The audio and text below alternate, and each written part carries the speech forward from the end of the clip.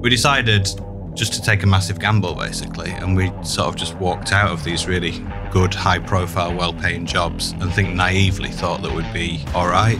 Typically, how many proposals did you used to win when you just sent them out? 30 to 50%. Some people would just not get back.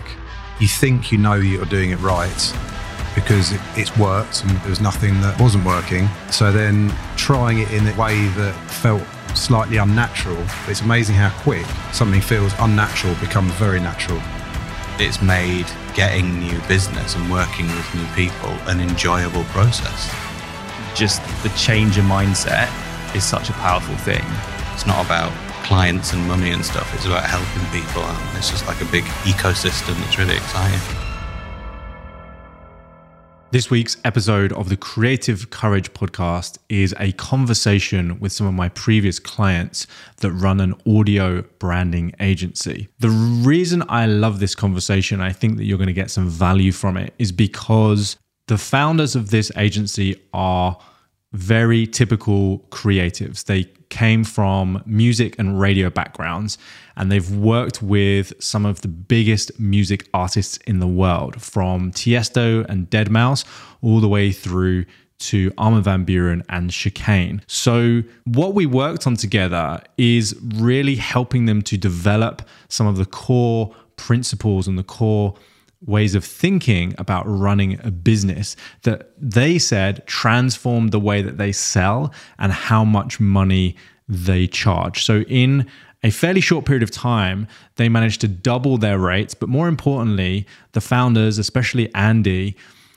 really fell in love with sales and business development, which in his words, he thought he would never do. So sit back and relax and listen to this conversation between myself, Nick, Alex, and Andy of Distorted. So, gents, welcome to the Creative Courage podcast. Thank you so much for joining me. Before we dig in, I'd love to just give everyone an idea of, first of all, what you do, but also a little bit about your background in terms of like how this business started. So whoever feels kind of most confident with the elevator pitch can go first, and then we'll dig into background. Well, go on, Andy. I feel like you've got this down to a T. All right. So my name's Andy Durant. I'm here with Alex and Nick, and we run and founded Distorted. So our background is, well, myself and Nick were always music artists and DJs, so music producers, remixers. We were kind of lucky to be residents at places like Gatecrasher in Sheffield during that whole like super club era, and also very regular at places like Cream in Liverpool and God's Kitchen in Birmingham, Ministry of Sound in London. And we got to travel all around the world and do lots of amazing stuff, and just spent all our time kind of locked in or basement studios making music. And at the same time, doing the kind of specialist electronic music radio shows for Galaxy, which was a big kind of network of radio stations across the UK at the time, all throughout the 2000s, which became Capital. So we moved on to Capital then. And nowadays, KISS as well. I'm kind of involved in KISSTRY and do a show there. So mine and Nick's background was in music and radio and DJing. And at the same time, Alex, would you want to just explain, just interject with what your job was at the same time? Yeah, so my background has always been in audio and radio, and started off in sort of from hostel radio and commercial radio in Brighton, which is where I'm from, and always just had a love for what radio offered, specifically audio over video, really. And I moved up to Leeds for university and got a foot in the door at Galaxy, as it was then, like Andy was saying. And that's where our paths crossed for the first time. And this was sort of early 2000s.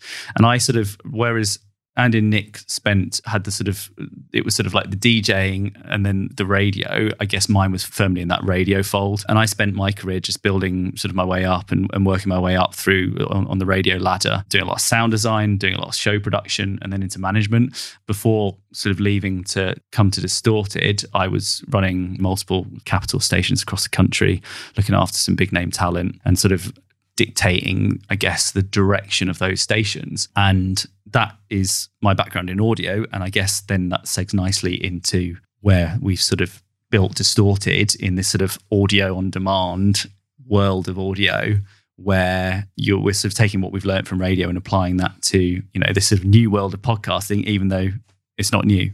Yeah.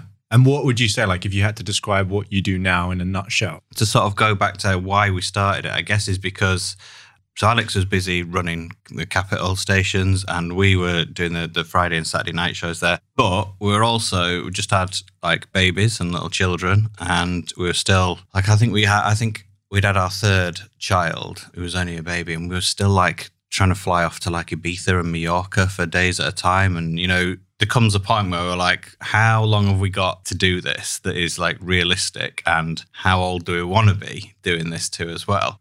And also we just felt like very lucky that we'd ticked off all of the like boxes of things we wanted to do when we met when we were kind of in our very early 20s, and we had no idea what we were doing. In fact, we went and paid for a studio, didn't we? Like an office. And it was like 10 grand a year. We didn't even know what to do. We just sort of sat down paid all the bills on credit cards, sat down the first day, and we're like, yeah, we just had 2 IKEA desks. We sat opposite each other, and the whole sort of fun thing was building the office, building the studio, and then we just sat opposite each other and like, what are we going to do now then? And we sort of came up with Distorted there, didn't we? It was like loosely a sort of DJ agency and a bit of radio production and stuff. But to head back to about 2013-ish, we'd done doing was it 13? Yeah, we'd done a good few years of Capital. But we decided just to take a massive gamble, basically. And we sort of just walked out of these really good, high-profile, well-paying jobs, and naively thought that we'd be all right and that we'd continue earning money. But that wasn't quite the case, was it? We just thought we'd get in touch with our original contacts and the people we knew and our networks and say to them, do you fancy us making your radio show? And then turn around and go, yeah, cool. Here's 10 grand. Yeah. But it didn't actually quite work that way. And it took a good 6 months of sort of nothing before the momentum kicked in. Well. Yeah, but once we got a few key names on the roster, it's just sort of snowballed from there. Yeah, and who were some of those big names that you got on at the beginning that you think now, looking back, were quite key to that snowballing? Defected, they're still with us now. Paul Van Dyke, still with us. Chicane, going still with us. And these were all people, especially people like Chicane and Paul Van Dyke. They were kind of artists that we'd worked with, and we'd DJ'd with them, or we'd made music with them, or so they came from our network. And Defected actually came from, obviously we kind of knew them from what we'd done shows with them or whatever else, but they actually got referred to us by another kind of almost like a rival company who said, we don't really do this kind of thing, but if you're looking for radio syndication, maybe speak to these guys who've just set something up. And they turned out to be one of our most treasured and valuable clients, didn't they? Yeah, definitely. Amazing to watch them grow. Yeah, and so you're at this point where you've kind of got a few big names, and then the business evolves. So just kind of talk me through like how it evolved, and then take me to today, like what you actually do now. So it's probably worth understanding that neither me nor Nick had any ounce of like business acumen really at all. I did an A-level in business studies, but I didn't turn up for much of college because I was kind of DJing and I'd discovered this world of electronic music. So we had no real experience in it. I think Nick had done some door-to-door Hoover sales and stuff like that. Dropped him right in. You did all sorts of weird jobs, hadn't you? Like lorry drivers, mate. But when it came, we'd always essentially worked for ourselves all together. So we'd never hired anybody. We'd never interviewed anybody. Didn't know about HR or anything, how anything really works, because we'd never really worked for any other companies as well. I know we were working muddled through our taxes. Yeah. Struggled with HMRC for years, all that kind of stuff. We literally didn't really know what we were doing, but we just sort of winged it. And like Nick said, the first 6 months were, it was literally sell our cars, live off Aldi baked beans, and really kind of panic a little bit. And it gradually started building little bits, and we were trying to, just live off it. It was certainly a bit of a war of attrition, but also a bit of an exponential curve on it. It was, you could see as soon as it starts snowballing quite quickly, like I said, as soon as we got some of those bigger clients on. And to sort of cut a bit of a long story short, we got to a point after, how long was it before we got in contact with Alex? I reckon about 2015. Summer 2015? Yeah. Just less than a couple of years. Yeah. And we'd been kind of hard at it and trying to build it up. And Alex was essentially our sort of boss at Capital, but we all used to sit on a table together, a big group of us. And it wasn't that sort of relationship, was it? We're all kind of a bit like, it was an amazing place to work actually in Joseph Well in Leeds. And we all kind of got on really well and socialised together. But we'd always said when we left, like, as soon as we can afford you, we'll be kind of knocking on the door. And it got to a point where we're like, right, well, me and Nick have reached the end of what we feel like we can sort of do in terms of we need help, we need a different vision, and we need a kind of third partner. So we sort of messaged Alex. I was like, are you still happy in your job? I can remember we were driving across the M62. We'd had a meeting in Manchester, and he always go on, send in the text. Go on, send it. Just say, like, are you happy at Capital? I think that's all it said. And the answer comes back and says, why? We met up and we had a chat, and we managed to I think we must have managed to convince you that it was to come over on lower pay and less security and all that stuff. You know what, though? But I remember that really distinctively. And actually, even just by that first message, getting excited. And I think I can actually pinpoint that moment where I was like, I'm excited by this. And like you say, it was like for less money, less security. And like, you know, when you're used to working for like a big sort of like corporate machine, which Global Radio, the sort of parent company of Capital is, you are in that bubble of like, and they've like, you know, you've got a company car and like you've got a company phone and you've got this, that and the other. It was probably like, I'm really excited by this. Great. It's like, it's pay cut. Is this? Is that? But actually it was that excitement and that feel like, I guess it felt like it was taking a risk because I'd never done anything like that before. And it was the excitement and the potential that was driving everything for me at that point, and to come on board and sort of really, like I maybe had some of that experience that Andy and Nick didn't have from managing and HR and all that sort of stuff. But it's very, very, very different from going from like a big company where you have that support in every element. You know, there's someone who can do that. There's legal, there's this, to, oh no, it's just you. Like everything is just you, basically. You know, it's like you're sort of, so it still actually is winging it, even though you've got that maybe big company experience.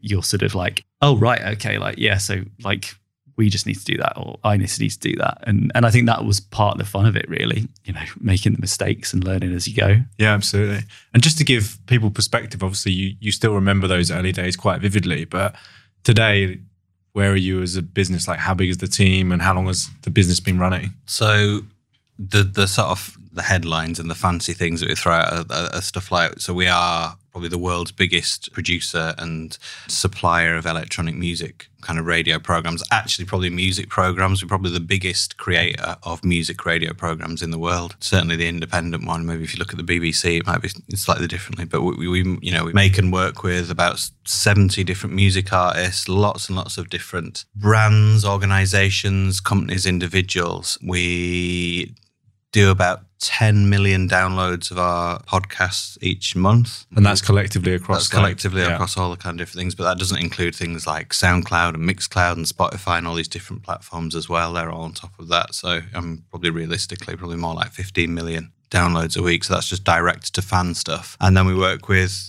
about 450 radio stations all around the world in different countries, different markets, different languages, and they all take various parts of our content. So yeah, we have like a very, very large audience, actually. It's quite, sometimes we have to kind of sit down and remind ourselves and the team as well that actually, you know, over 10 million people every single month are pressing the button to listen to our content, and like so many more are hearing us as they do their commute across Sydney Harbour Bridge. You know, they're going to be listening on the radio to a lot of the stuff that we make here in Leeds. So it's the really like important and humbling thing. And it's something we're really proud of, that we're kind of staunchly stuck in the north and stayed here and made all this stuff that goes out in all these amazing different countries and cities around the world.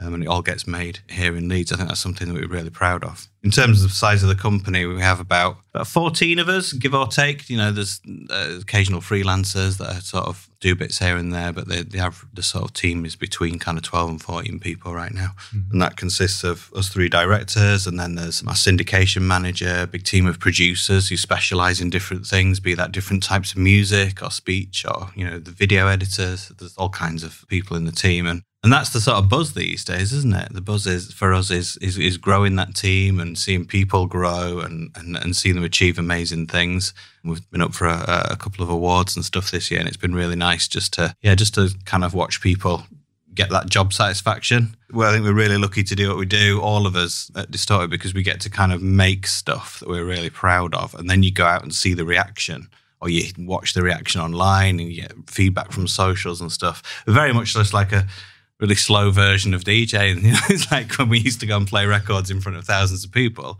which we still do occasionally, but it's like it's just a slow burn version of that, really.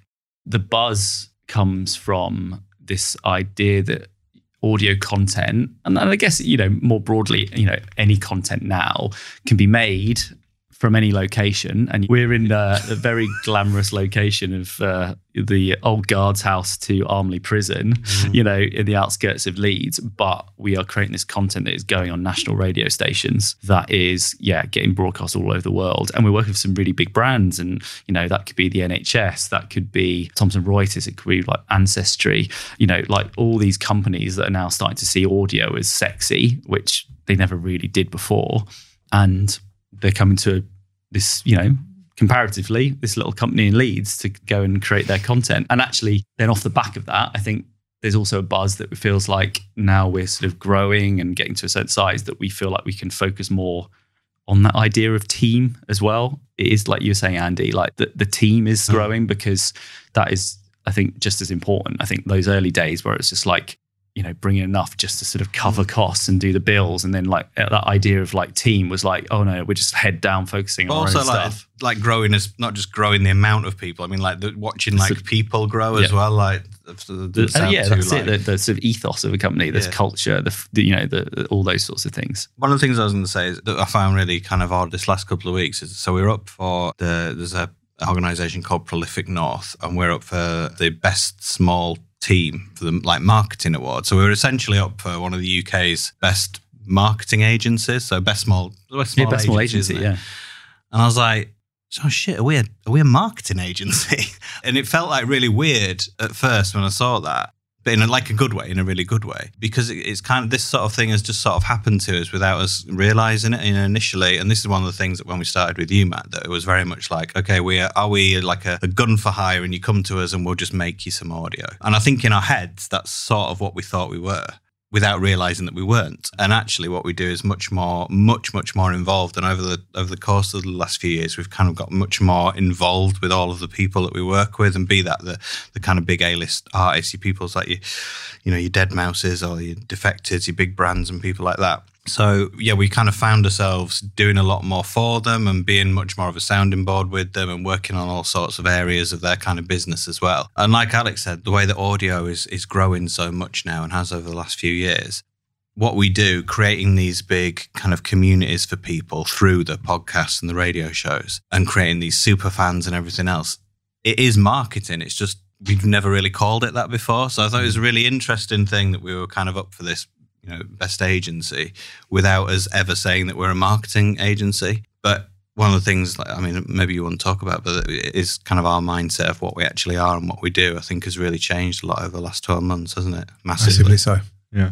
What you were saying there basically is like your perception of yourself as a business. Because I think that's interesting. Like one of the things that I want to explore, especially with this podcast, is the concept that from the outside, things look like very impressive, but often on the inside, you can have a totally different perception of yourself. And I think what would be an interesting segue is like, what was the point where you decided you needed some help? Because obviously at the start, it was quite clear, maybe you were struggling a bit, but when I met you, you've got an established business, you've got a strong team, you've got A-list clients. What was happening in the business, apart from the fact that Alex had heard me on a podcast, but like what was happening in the business that made you think, actually, we need a bit of help. Something needs to change here. I'll just preface it, but I don't think we even knew there was a problem. Okay. I don't think we didn't identify a problem, but I think what can happen is when we set up the business originally, you have an idea of where you want to get to, what you want the business to be. And I think once you start getting to that place that you'd originally set out, say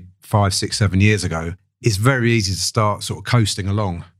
And then you're sort of looking for the next thing and you're thinking, do we move on to something else? Or not something else, but do we diversify into this or diversify into that? So I think we were looking for guidance about where we needed to be. And again, perception, how can we grow?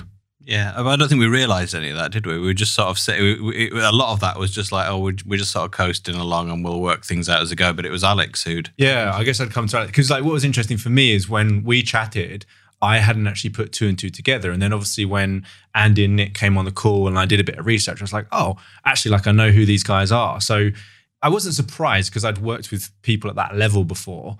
But what was your impetus for kind of getting in touch? I think similar to Andy, I wouldn't say off the top of my head, I felt like, oh, we've got a problem. Like one of those like, oh, it's crisis. We need, it was actually a new client of ours at the time, an app called Blinkist. And for those who don't know, Blinkist is one of these apps that sort of condense down content, basically books into short form, sort of bite-sized chunks that you can sort of consume a whole book in a 15-minute audio book, or you can read it through. And we just started doing some work with them. And as part of that, we were going through a lot of other people's podcasts and editing them down to sort of like 8-9 minutes. And I was sort of like had an ear over all that.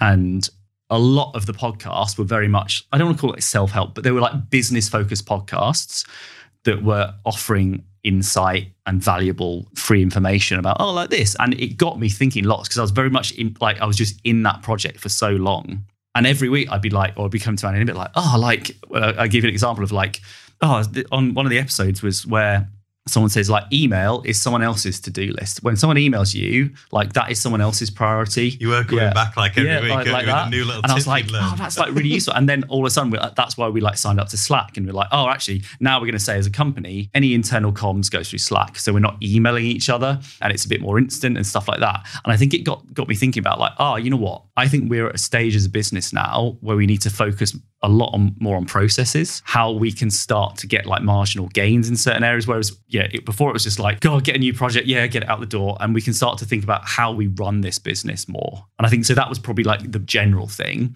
And then, and you on one of those Blinkist podcasts, and I was like, I've heard about this guy. And it was just like, let's see what he's about sort of thing. Yeah. I think you probably won't, after we've worked together for a year as well, you probably won't be surprised that I was the one who was least like enthusiastic about that. Because I've like, as you know, I have like a real anti like self-help thing. So in my mind, in my uneducated, like when I was like, I don't want to do like some like self-help guru type thing. Like I hate that stuff. And like Nick, you consume quite a, I'm not saying in a bad way, but you consume quite a lot. You're really interested in that. Are you being like growing yourself and these sort of things? Yeah, but there's still lots of cringe. Yeah. Because I think there's a lot of self-help people out there, or that don't come from a proper background, have maybe gone on a self-help course, and thought, right, I can do this. So they're telling you how to do things, but they've not got the credentials that back it up. They're using someone else's. And we generally thought you were going to come in and sort of look at our clients and go, you don't want them. Yeah, they're not paying enough. They're not doing this. And it would come in and sort of disrupt what we're doing. And we thought there could be friction. But also our business is so like specialised, and it's so like unique and like odd that no one can like understand it. Like we're too precious. No one will know how to do it like we can. So I was very much like, I'm going to take some big convincing here. Like this is not for me. I'm too busy. I can't be arsed with this kind of thing. And I was like, let's just sit down and have a chat. Yeah. It's like, right, go on then, look at the watch. I'll sit down. And then we had a chat with you. So what changed then? What did change? I think you maybe highlighted, I think back to maybe some of the stuff we've been learning on the course, was parroting back some of the things that we were thinking internally and be like, like we'd had a conversation about that, or like, we'd maybe been thinking about that. And so I guess not only did that help, with rapport, but it was like, he's mentioned something there that we've maybe thought was an issue, or not an issue, but that we wanted to be better at, Yeah. And I think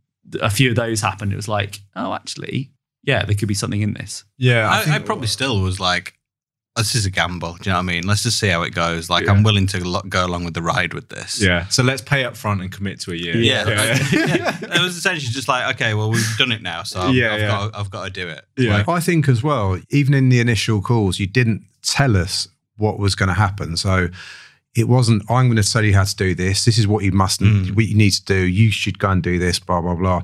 It was the questions that that you were asking us that was making us curious and making ourselves think about things in a different way, that maybe identified problems we didn't think we initially had. Yeah. Well, one of the things that you just mentioned, and I think you're at that stage of business where you all were like doing things individually. And I remember one of the first conversations we had, and it might have even been in that initial call, where we identified that you were all still quite in the like freelance, self-employed mindset. And I think you just said, we got to that point where we realized like, we need to treat this like a business. Like, what are the processes? What are we actually doing here? And I think like one of the first big obstacles that we had to overcome was going from that mindset of, we're self-employed and we just do stuff ourselves and this is our skill set, to actually like, what is the business as a whole? How is it being represented to the outside world? What is the product and the service that we offer? Like, does that kind of ring a bell? Yeah. Do you feel? 100%. Yeah, that's it. And actually, even from what Andy was saying about this sort of award that we've been nominated for recently, the fact that it's got like agency in the title, that I think probably before was like, oh no, we're not an agencies, like, you know, like big companies that have got 100 people and that like work with Rice Krispies. We're not them. Like, we're not an agency, you know. Yeah. And I think now that's, you know, and like, you know, we've started to bring this more back to the team and everything like that. We're trying to sort of instill that. It's like, no, we're an agency, and because it's like about we're solving problems here, and we're not just going to make you some audio content and sort of, here you go, do what you want with it, sort of thing. Yeah, and I know you didn't have like specific problems that were going to sink the business, but do you remember some of the things that were like maybe frustrations or weren't ideally as you liked? So, I mean, like one of the things that springs to my mind is the number of like small contracts that you had that were taking up a lot of your time and things like that. Because one of the things that's interesting is once people go on this journey, they often forget where they were when they started it. And because where they are now, they just remember it as like always being like that. But that was a specific example. Can you think of anything else, like when we first started working together? That I think it is that, going back to what Nick mentioned it earlier, we were very much like coasting, and whether we'd realised it or not, at the start, that exponential curve had like flattened out an awful lot. It was pretty much flatlined. Maybe every 6 months we'd kind of get a new client. We'd go to Amsterdam at ADE, and we'd go to IMS in Ibiza or over in Miami and stuff, and we'd have like a real, let's get some new business kind of thing. But we actually weren't focused on new business at all, were we? Like, we were never ever once, which is a really weird thing to say when you sit down and do it, but it's like we never were thinking, where's the next client coming from? What we're going to do as the next business? We're a bit complacent in that the phone used to ring, like, and when it rung, we'd be like, oh great, well, someone wants to come and work with us, let's start working with them, and then forget about it until the phone rung again. I'd say about 95% of our original roster was via inquiries coming direct to us. And we always thought, that would keep going. It did keep going, but it was people coming to us wanting something rather than us approaching them with a problem that we can solve for them. Yeah, because I think from the outside that sounds quite appealing. I think a lot of people want that. So what were some of the disadvantages of that? Well, as you mentioned, a lot of those were clients that maybe we couldn't, and only with the benefit of hindsight here can we say it, but we probably couldn't help them as much as as they would have needed. Maybe they weren't at the right kind of level. They weren't at that stage in their career where they were ready to do what we could do with them. So there's maybe some people like that. There's maybe some people who maybe didn't quite have the budget for it. So we would lower our prices and end up giving them a kind of, a service that wasn't the best that it could be. It would help them a little bit, but maybe it wasn't doing its like maximum thing. So we did end up with, because the phone was ringing and we just said yes, we'd end up with quite a lot of people that maybe weren't a perfect fit for us. And I think that's where we were.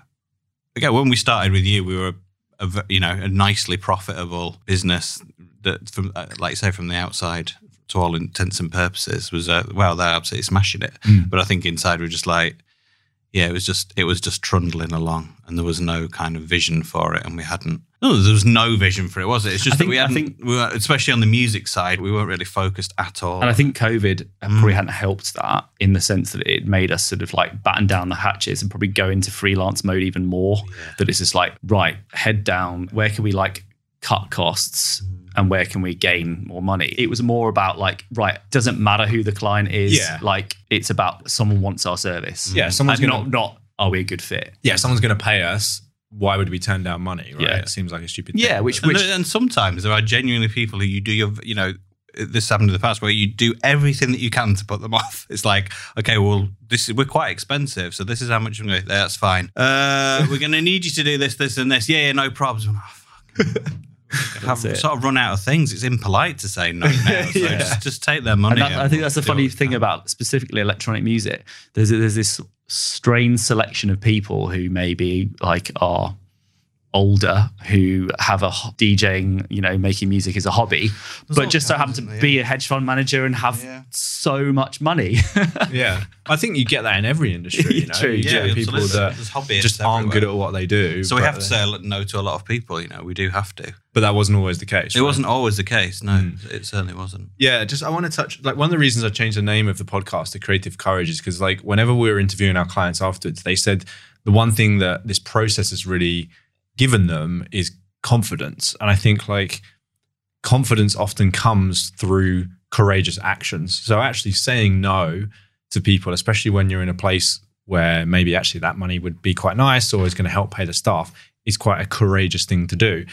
Doubling your prices, saying you're now an audio branding agency, all of the things that you've done over the last 12 years, like they're actually quite courageous things to do. So I just want to talk to that for a second, because I think one of the things that I want people to get listening is not just like, oh, this is a great case study. These guys were here and now they're here and everything's hunky-dory. It's like, what were the times, those distinctions in that process where maybe initially there was some resistance because you were like, oh no, this isn't a good way to go, or we haven't done it like this in the past. But then when you pushed yourself through something that was like a little bit uncomfortable, it actually made a lot of sense and there was a lot of benefit. Can you think of a few things? Yes, 100%. Do you want me to go first? Yeah, it might be the same thing. It would be giving sort of live presentations, right? Because we never ever did that. We'd have a chat with someone. Again, going back to these kind of events that happen in different countries around the year, we'll go and we'll have a sit down, have a coffee with someone or a beer, and we'll have a chat about what we do. And it'd be like, yeah, we'll email you a little proposal about what we could do. And that was it. That was what we did, wasn't it? And then you were like, you know, we kind of went on this journey with you, and it's all about kind of sitting down with people and never sending them, you know, never ever send them like a PDF about, you know, kind of what you do and hope they'll get back to you. It's like be in front of them and give them something engaging and talk to them. And we were like, nah.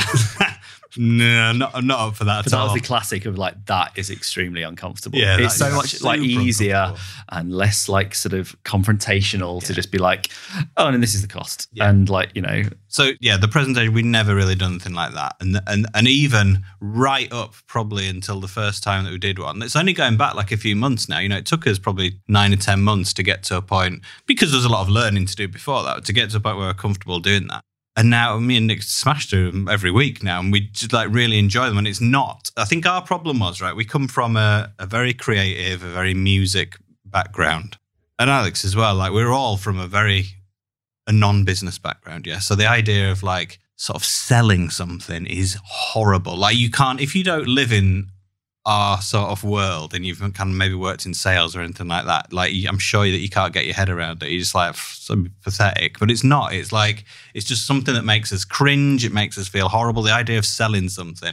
Like I didn't like shop assistants asking me if I need any help. That pisses me off. You know what I mean? It's really weird. I appreciate that it's kind of a weird mindset, but it is how a lot of us kind of think. So yeah, this idea of sort of directly selling someone was awful. So that was a major problem for us. And the big click was that we're not selling anything.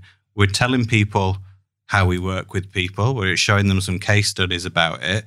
We're talking to them. It's a communication. Like, is this the sort of problems that you have? Then if it is, then we can help you. If not, then that's fine as well. But it's like, we're really confident in our services and our team and what we do. And we know we can get like these amazing results for people and create these big communities and super fans and genuinely help artists, brands, companies, whatever, like achieve some amazing stuff. And this is how much like it costs to do that thing. And like, but you know, I think maybe the first time that we were doing it, when you get to like the price page at the end, you'd be like, so you press the button on that one. Do you know what I mean? Like, oh, you don't even want to do it. And now we're just like, that. It's not even that's not even a thing. Do you know what I mean? It's just straight to, this is how much all this sort of stuff that we talked about will cost. Like, if that fits, then that's great. You know. Typically, how many proposals did you used to win when you just sent them out as a PDF, do you think? It's difficult to say.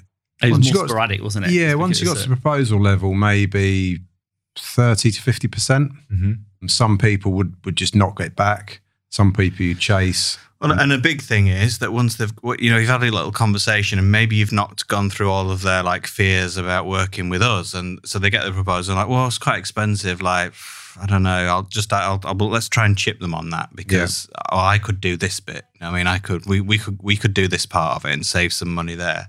So they just come back with it. Whereas if we're doing that live and direct it, we're be it in person or on a kind of Zoom with a presentation, we can ask them those questions and sort of say, you know, what is it that you're uncomfortable with? Or, you know, what are the sort of worries about doing this and all these kind of things. But there's no opportunity to sort of go away and go, I don't know, let's just try and chip them on price, or let's have a think about it in 6 months kind of thing. And that's, again, it's not about being salesy and trying to sell to people. It's genuinely coming now from a place of like help And that's like massively liberating, isn't it? Going into a call, knowing that you're not trying to sell someone something, you're trying to like help them. And we're only working with people that we know we can make massive differences for. So it's like, yeah, that mindset has been...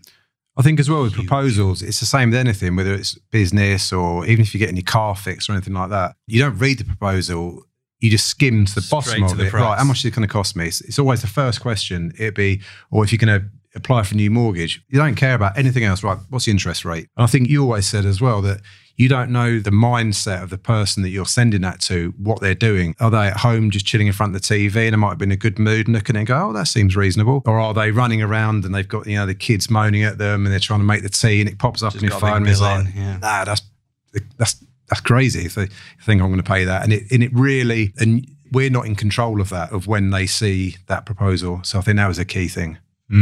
And so it sounds like before you'd still win like 30 to 50%, but maybe some of that time they would actually knock you down on price, or you get the kind of clients that just wanted this specific thing and you didn't have control of like the entire process basically. Yeah. And I also think probably the proposals were sent maybe because it was a bit more sporadic and there were fewer of them, they were maybe the more warm leads anyway. Yeah, they're already warm, if that makes sense.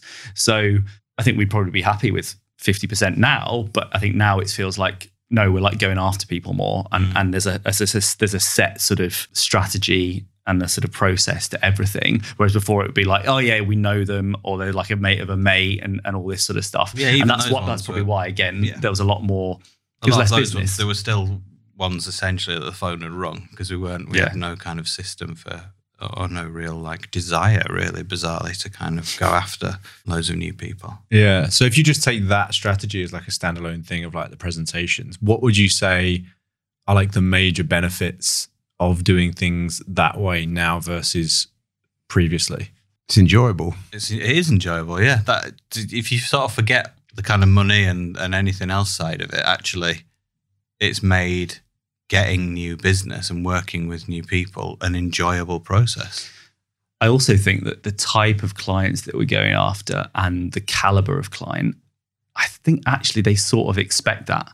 I think if we're going to sort of, like cowboy DJ or someone who was like, yeah, mate of a mate, to do like a formal presentation feels really at odds with that relationship, because it's like, yeah, but we were just like having a beer and now now we've got to sit through a PowerPoint. Whereas I think the caliber of client we're going after now, I think if they're going to fork out a decent amount of money over 12, 24 months or longer, well, they sort of expect maybe a bit of wooing, and also they expect to know some of the details. In fact, Andy and I did one a couple of weeks ago, and you're like always the way through, you're like, oh, like if we kept him engaged, is he still listening? And then he was like, great, okay, I've written down some questions as I've been going. And you're like, oh, right, he's been listening. And like, it's not just that he's been listening, he wants to query us on some stuff. And I think it shows you that when you're playing with maybe the bigger boys, that is part of the process, and they want to know the full scope of everything rather than just like, yeah, we'll make your radio show and like, and how much is it going to cost? It's problem solving, isn't it? It's for us, it's like, say, coming from that place of help is massively, massively transformative. That has been the big thing for me personally, is that I would never get involved. Like the others will say, like I was very anti ever getting involved with the new business side of things because it doesn't interest me. Like the sort of money side of things and all that stuff is not where my like sort of passions are. I can't get excited about it, and I used to hate the idea of like trying to sell someone something or giving a presentation. Now I really enjoy it because it's actually just me. We met with a really exciting big artist yesterday, and we were just both sat at home in our own houses, but on this Zoom call with someone who we kind of respect and admire and enjoy the sort of music of and see a big future for. And it was nice for us to go, we genuinely think we can help you. And that's what things are now, isn't it? It's not just, absolutely. It's not about clients and money and stuff. It's about helping people, and it's just like a big ecosystem that's really exciting. Can you think of some other things maybe that there was some resistance around, like throughout that journey, that when you pushed through was really kind of like beneficial? Can you think of some things we were resisting you on? Price is a big one, I think. Letting go of the smaller fish and upping the prices. Like, I don't know if you can think or even want to discuss on the podcast, but like when we first started, I think your highest package was X, whatever it was. And I think now it's almost double that, or it's about. I think, there was definitely resistance there in some senses. I think what worked for us in the end actually was that we upped those packages by realizing that, back to that agency and like that solving problem mindset, is that, well, you can charge more when you're sort of beholden to the outcome with your client, and therefore you are providing more service. And so that actually sort of, I think, helped that a bit. It's like, okay, like we're not just doing exactly the same and just making a radio show and all of a sudden overnight, oh, we're going to charge double for it. And we're not just doing what the client says either. Yeah, that's it. Yeah. All this extra sort of these extra services whereby like, we're on this journey with you now to your success, and these are the things that are going to help it. And I think we all have that, you know, you always say, Nick, that like you'll do a presentation sometimes, you'll be like, bloody hell, like we're providing a lot here. Like there's a lot here. Charging more. Yeah, that's it. But there was definitely that resistance because again, it's that mindset shift, and still, I think that it's probably can still be the constant journey. I wouldn't say we've like solved it, but you still have that element of, oh, it's fine for us to lose this client. And like however much you can say that in your head, if you put some work into a presentation and there's been a few calls and you think, oh God, they'd be brilliant. But then they come back and they're like, oh yeah, it's a bit too much, whatever. It's still hard to say, well, sorry. That's how much like, it is. you know, but we absolutely would have gone, oh, we'll come back to you, and we'd have had a chat and we'll go, you just knock some money off it, yeah, because we should get this. It's a good client and like it looks good for us, and you know it's decent money and stuff. Let's just do it. And then we'd end up not giving them everything, you know, would not be able to do what they needed for that. But so that, yeah, the pricing thing, to be able to now say, this is what we're comfortable with, this is what it costs, and you will get good value from that is. But it did take a long time to get to there with the money, didn't it? I think all of it's just being able to stand outside your comfort zone on lots of things, because we've been working the same way for sort of 6, 7, 8 years. And you think you know you're doing it right because it's worked and there was nothing that wasn't working. So then trying it in a way that felt slightly unnatural does always feel unnatural at the start, but it's amazing how quick something feels unnatural becomes very natural. So I think that can be applied for lots of things moving forward. I think whatever you're told is, and to help you, if it was easy, you'd just be doing it now.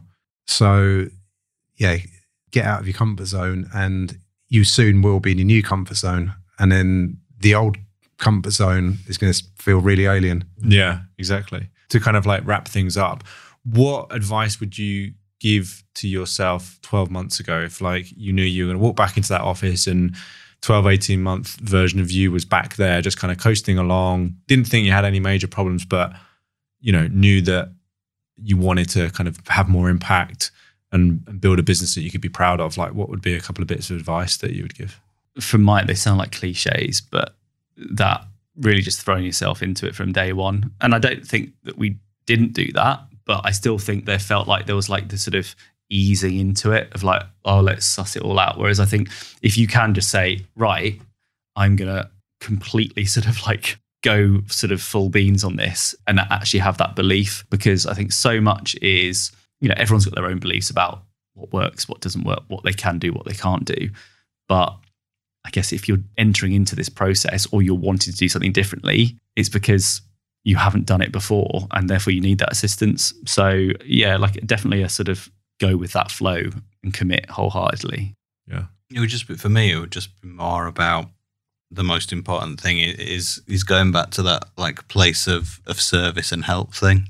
Like I said before, it's been so transformative, but just as a psychological thing for me to know that whenever we're talking to people and once you've had a conversation, you work out what it is that they kind of need, then if we know we can help them, then that is like it's totally changed how I sort of think about business actually. Yeah, because you said that a couple of times, like it's been really transformative for you. Like what has that transformation been for you personally, Andy?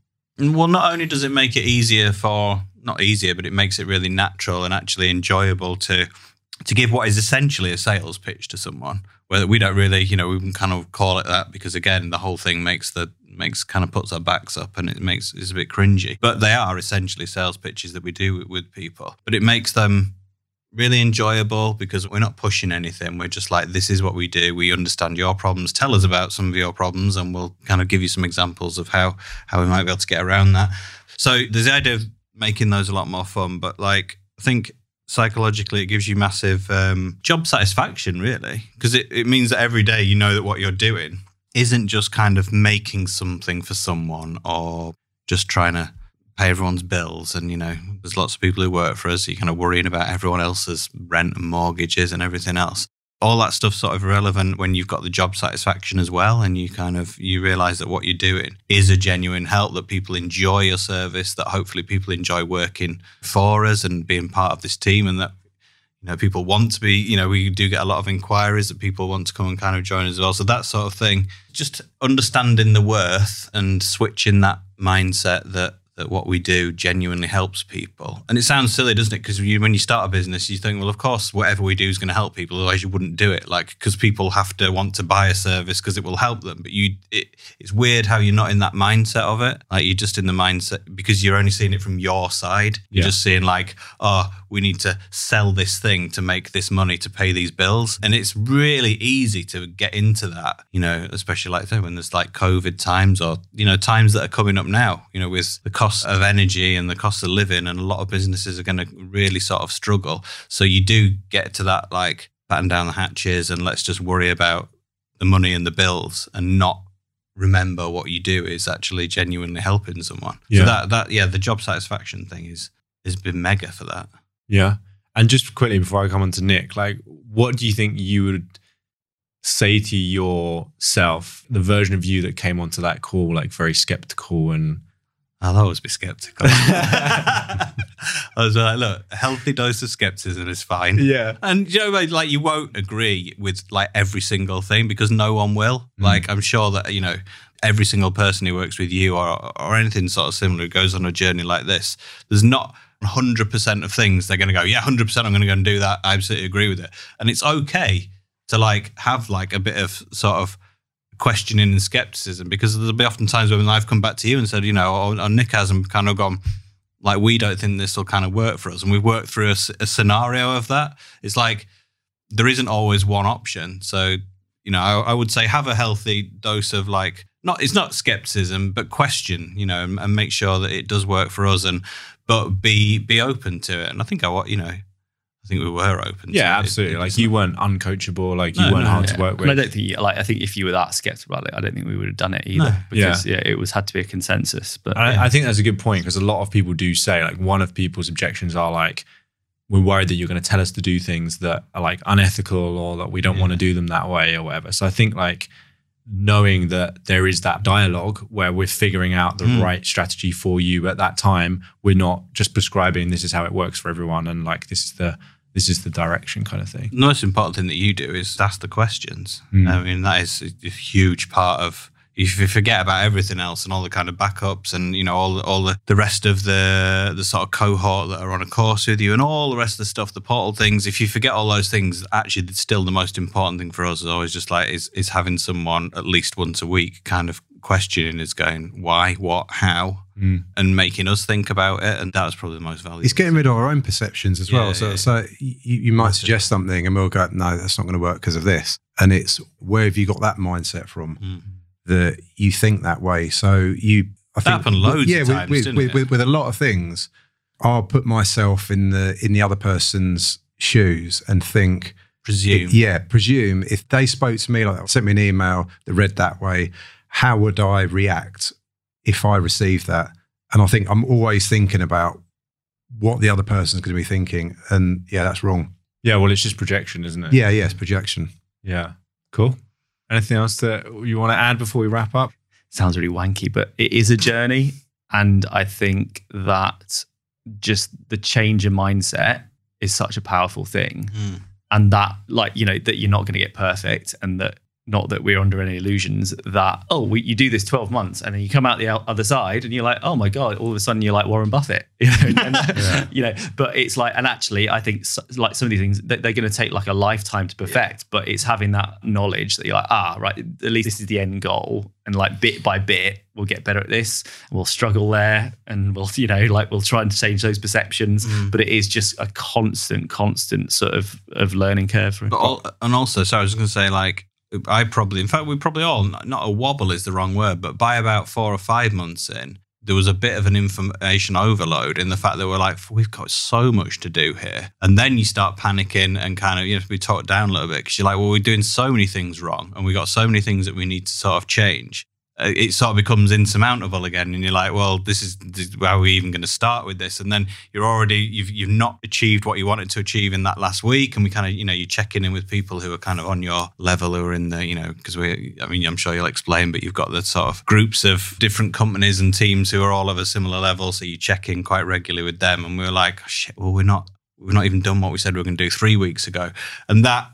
You just have to sort of let it go and realize that that's okay. And you're not always going to run at the same speed as everyone else. And there'll be people who are lagging behind you and people that are way ahead of you. And, you know, you just got to kind of go at your own speed and not worry too much and just trust the process with it, I guess. Yeah, it's the dip. So it's like you come in with the informed optimism. You're like, oh, it's going to be so good. Then you see everything that has to be done. And you're like, oh my God, like we've got so much to do. And it's like, can you push through that to get through the other side? And then, you know. And I say it does take a long time, doesn't it? It is, you know, 12 months is absolutely what you need for a sort of minimum, really. Like we say with a lot of our clients and things like radio syndication, it's like this is a long game and you've got to really kind of work at it and build an audience. But it's been amazing. Yeah, 100%. Yeah, really, really good. Awesome. Well, thank you for doing a little podcast with me. It was fun to be in the studio. Yeah, and that's it. Explore some in of that. Real Hopefully, life. Hopefully even, you know, if people listening to this never even work with us or whatever, hopefully they will relate to some of the things that you were talking about, and hopefully it makes them think a little bit more about their business, and if they feel like they are coasting a little bit or they've got some things that they've got some resistance around, like sales and pricing, then hopefully that would have just given them a little bit of courage to move forward and push themselves out of their comfort zone. Definitely. That's it. There's a different way. Absolutely. Thanks, guys. Cheers. Cheers, Matt.